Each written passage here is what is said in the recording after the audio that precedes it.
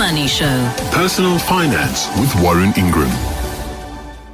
Warren Ingram, I don't know if you face this problem in your everyday life where you feel that we need to talk nicely about death. And people, unfortunately, it happens. People die, and it's horrible, and it's tragic. And I wonder whether or not as a society, and I hear it in news all the time, it drives me mad when somebody says, oh, they've passed away. And it's almost like it makes the death of somebody less horrific to the family, to those left behind. And it's like, I don't think it does. And I wonder whether, again, it's a bugbear and it's a distraction for what we need to talk about tonight. But I wish we could use clear and simple language and accept that death is a horrible thing, and it happens, and it will happen to us all one day. Is it something in financial services where people have to sort of sugarcoat the nastiness of reality? I'm so scared to talk about this because you've already given me a very hard time this week for using the phrase pass away. God, I detest it. Can I tell you how much I detest it? I detest it so much. Because you hear, and I think we try and soften the blow of everything in our 21st century life, and I understand why. But sometimes somebody got crushed by a truck. They did not pass away. They got crushed by a truck, and it was awful, and it was brutal, and whoever was responsible for crushing that person with a truck should be prosecuted for it.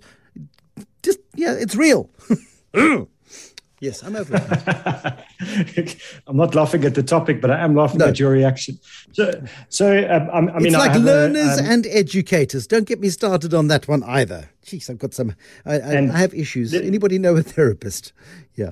And can we unpack it, Bruce? So, yes, let's unpack it. Please do that. Let's do that, like a suitcase full of dirty laundry.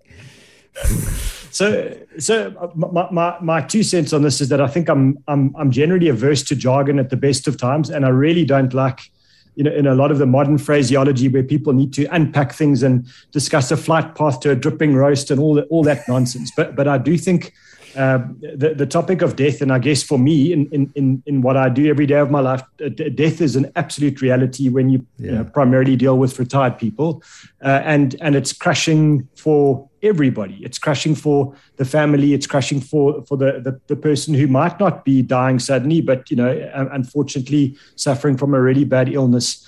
And so it's, we sit at the coalface of that, often talking to someone who's got a terminal illness, and you're planning for their death. And some people in that position are very blunt and would appreciate the directness that you're talking about. And others, and especially the people around them, cope differently, Bruce. And so, I'll take your point and I'll take your medicine and I'll talk about dying. But I think sometimes just understanding the people around that are around this in the situation view this differently. Having been in one of those rooms where you're discussing with your nearest and dearest the prospect of their imminent demise, it is a horrible discussion. But my personal preference is, it is what it is. There's only one way this movie ends. There's going to be no Hollywood ending. So there's not going to be a choir. Well, maybe there'll be a choir of angels. Who knows? But there's not going to be some sort of knight on a white horse coming in and saving the day. This person is going to die at some point. It could be next week. It could be next month. It could be in a year from now. The big and most important issue, the thing which we really need to get into, is how you have that discussion about if that person has got some money left at the end of their life, if they've been fortunate enough to earn enough to and not have spent it all and not be dependent on their families, and there's cash left at the end of that, or their assets left at the end of that life. How do you ensure that those assets are left to the beneficiaries of the estate in a way that keeps everybody in that estate talking to each other once you're gone? So I really wanted to talk about this because I actually did a talk to a company that, so in other words, people who are employed, people who have a job. And I sort of innocently asked, how many people have a will? And it worked out to be about half the audience, and a reasonable size audience. And then followed up the question with how many people who don't have a will have children.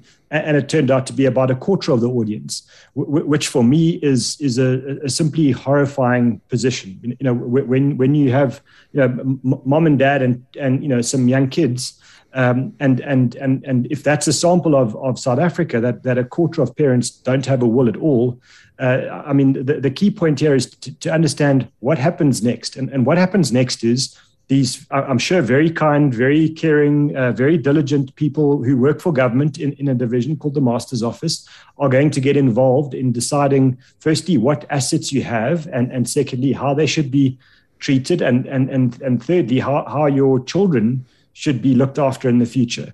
And for me, overworked civil servants are simply not the people that should be deciding, how your assets and how your kids are looked after. And so, I mean, I can't say it strong enough. I think it's absolutely irresponsible for parents not to have a will in our country. The big banks will. No, in any provide country, anywhere in the world, it is irresponsible for you not to have a will. And in that context, I would talk about death, and I would talk about dying, and I'd make them feel guilty as hell. And then within 24 hours, they would go and get a will. And it really is not it's a slightly uncomfortable and unpleasant process, but you can get it done fairly quickly. It's like, pulling out a wiggle tooth. Just do it quickly, and it's over and done with. So on that note, you can get one. And if money is a problem, if money's tight, I'll tell you now that the bulk of the banks in South Africa will do one for you for free. Yes, they will want to charge a fee when you have died, Bruce, for looking after your estate and winding it up. But the point is that your wishes will then be enacted according to what you want to happen. In other words, you would be saying, I want my money to go to X person, and I would like another person to look after my children. And so the movement of your money from you to your next generation is much more controlled, and it certainly works then on the way that you would like it to work. And I think in that instance, Sorry. What's important here is if you've got minor children, the last person you want, and I forget what it's called, but effectively, if you die without a will and you've got minor children, the state takes control of your money and starts investing it on your beneficiary's behalf, and it gets put into low interest bearing accounts because, hey, that's secure. And they are, if they 5 or 6 years old, by the time they're 18, that money in real terms is going to be worth considerably less than it was worth when you handed it over to them. You're doing them a huge disservice, and your memory a great disservice as well. And I think it's called the Guardians Fund, Bruce, if I remember correctly. And so you're right. I mean, it is a very conservative, very cautious pool of money, and none of us have a clue. I have no opinion on whether it's well run or not, expensively run or cost effectively run. I don't have a clue. But what I do know is, it's a pooled place of money. So you don't have certainty that your children will be looked after. But more importantly for me as well is just making sure that you've identified who should look after your children as well. So one of the things that often happens is parents, new parents, let's say the parents are 25 and 30 years old respectively, they say, well, our parents are 55 and 60 years old. They'll be fine to look after our kids if we pass away. Thinking about the next maybe 1, 2, 3, or 4 years, not really anticipating what happens when their children are teenagers, and the grandparents are then way older than that, and the generation gap becomes a real issue. So I think the key thing for me in a will where you have young children is write down the names of the people that are actually going to be the legal guardians of your children. Most importantly, in that situation, please talk to everybody involved. In other words, talk to the grandparents to say, you're not going to be the legal guardians. We'd love you to be involved in our children's lives if we're not around, but we're not giving you the burden of being parents again for the second time around. And then clearly discuss it with the guardians, because they need to know what surprise is coming, and then make sure that you've got planning in terms of the finances around this. If need be, go and get some life cover to make sure that the new guardians have sufficient money. Because I know for my wife and I, we kind of accepted the guardianship from a few friends. We were very honored, and before we knew it, we would have been the guardians of 6 children overnight if something happened to 3 sets of parents, which would mean I'd need to buy a hotel and a bus and find a way to school a lot more kids. And so in that situation, just think through the unintended consequences there. That it's not just go for the most convenient route. It's take responsibility now, and then think about the money. And if it's a lot of money, if you are one of the lucky few that have a lot of money in your estate already, you need to get some serious advice. Don't just go for a free will. Then go and get proper advice as to should you set up a trust that gets formed on your death, and decide who's going to be the trustees, and will they look after your kids' interests and until such time as your children are old enough to look after themselves. And that's not going to be 18, as any parent of teenagers will tell you. That's probably going to be age 25 or somewhere around there or older. And just apply some thought to this. But the one thing I'd say is, anyone listening to this, if you don't have a will and you've got kids, you're being reckless, you're being irresponsible, and you're leaving behind incredible trauma over and above the emotional trauma. And that trauma will last for years, if not decades. I just see so much resentment of badly structured estates. I see so much resentment of parents who couldn't face up to their own mortality, or kind of thought, well, I'll do it next week. I'm going to go and go for a walk on the beach right now, or I'm going to go and do this.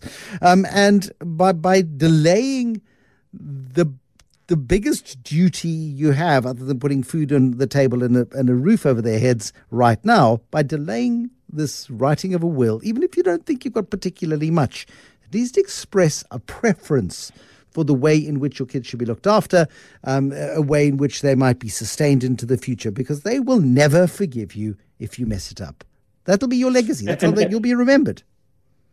And I think, so for parents of adult children, it's still a key conversation to have with your kids. One of the things that I come across a lot is, parents saying, gee, we've got the family holiday house, and we're never going to sell that because our kids, would love to take their children there one day. And then when you talk to the adult children, they go, we go there because mom and dad love the place, but we couldn't stand it. We were tired of it, and we never want to go back again. So have a conversation honestly with adult children as well, to say, we have assets, they are going to transition to you. What do you want to do? What's important and what's not?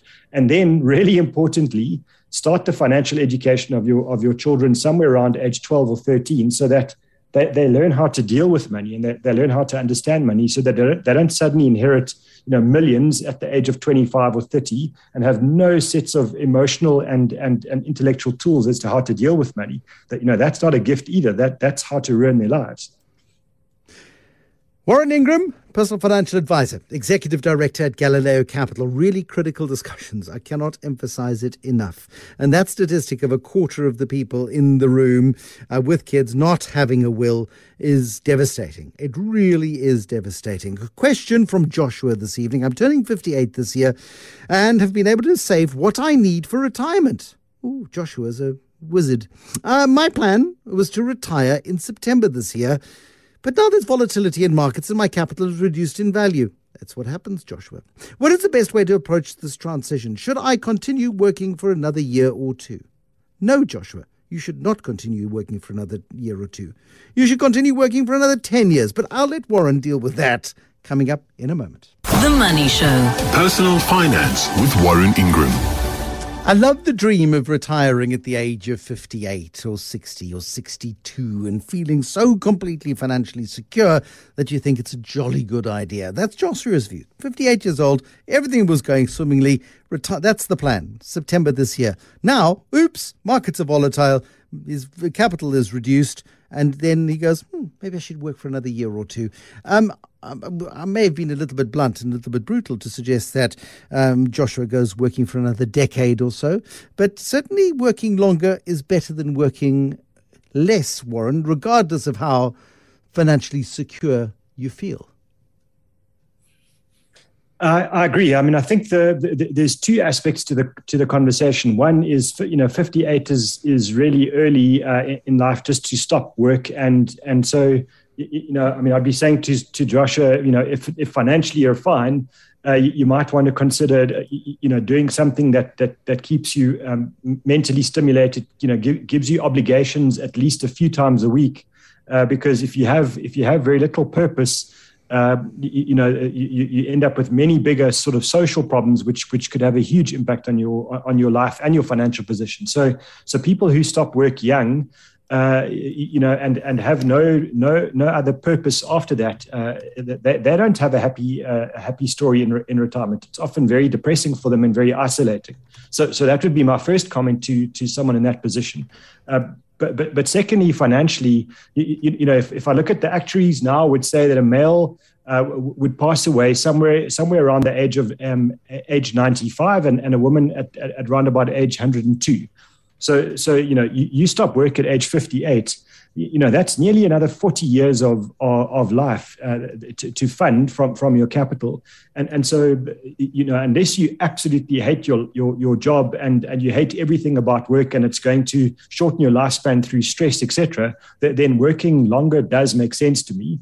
And knowing that you've hit the point of financial freedom already, and you're now working partly for fun and partly for additional financial security, often becomes a great sort of way to enjoy work much more, because you know that if the boss is really giving you a hard time, you've got enough money to tell him what to do with the job and leave. And suddenly, everything gets a bit better. But to Josh's question around, retiring in September, if your financial position is that tight that a market drop of 10%, is going to set back your retirement plans. The reality is, Joshua, you didn't have enough money to retire, and you need to carry on working. There is something the mathematicians will talk about, sequence risk, which is that you don't really want a big market drop in the first few years of retirement, because it does have a disproportionate effect on your overall financial position. But the truth is that you should have enough money to deal with a big market drop when you actually do stop work, and it shouldn't affect your overall retirement planning. It's hugely unsettling emotionally, I know that, and it's very stressful. But financially, all your retirement plans should be able to cope with probably one very big crash, every 5 years, and one small crash every single year while you're invested, and it shouldn't set you back. Yeah, you shouldn't. You don't want to be vulnerable to a 2020 calamity or a war in Ukraine. All of this stuff is so far beyond your control that the only thing you can control is the level of savings that you have when you go into retirement, when you either no longer want to or no longer can work, and then you don't want to have to worry. And very few people, I think, Warren, can retire truly without worrying about the extent of the money that they have at their disposal. The first 2 years of retirement for pretty much 99.99% of all people all around the world are enormously stressful, because it's the first time in their lives where they've got outgoings, in other words, money flowing out and no money flowing in from work. All they've got is investment assets that are generating an income, and they just see the money flowing out, and they often really struggle with the concept emotionally, not necessarily intellectually, and you find really strange behavior where they kind of stop spending everything, or go really relaxed and go crazy, because they've got freedom, and then realize somewhere along the line that actually they've been overspending. So I think it's a psychological journey you have to go on as well. And preparation starts kind of a couple of years before retirement to say, let's just see what happens actually if there is no income, and how do we deal with that? Which is why it's called financial planning, correct? Yeah, it should be called financial and emotional planning. And I would say part of it for Joshua might be that, that he sets aside a few years of expenses just in cash to kind of fund the first 1 or 2 years, out of retirement if he's worried about market volatility. Warren Ingram, personal financial advisor, mental health consultant, and executive director at Galileo Capital. Thank you, Warren Ingram.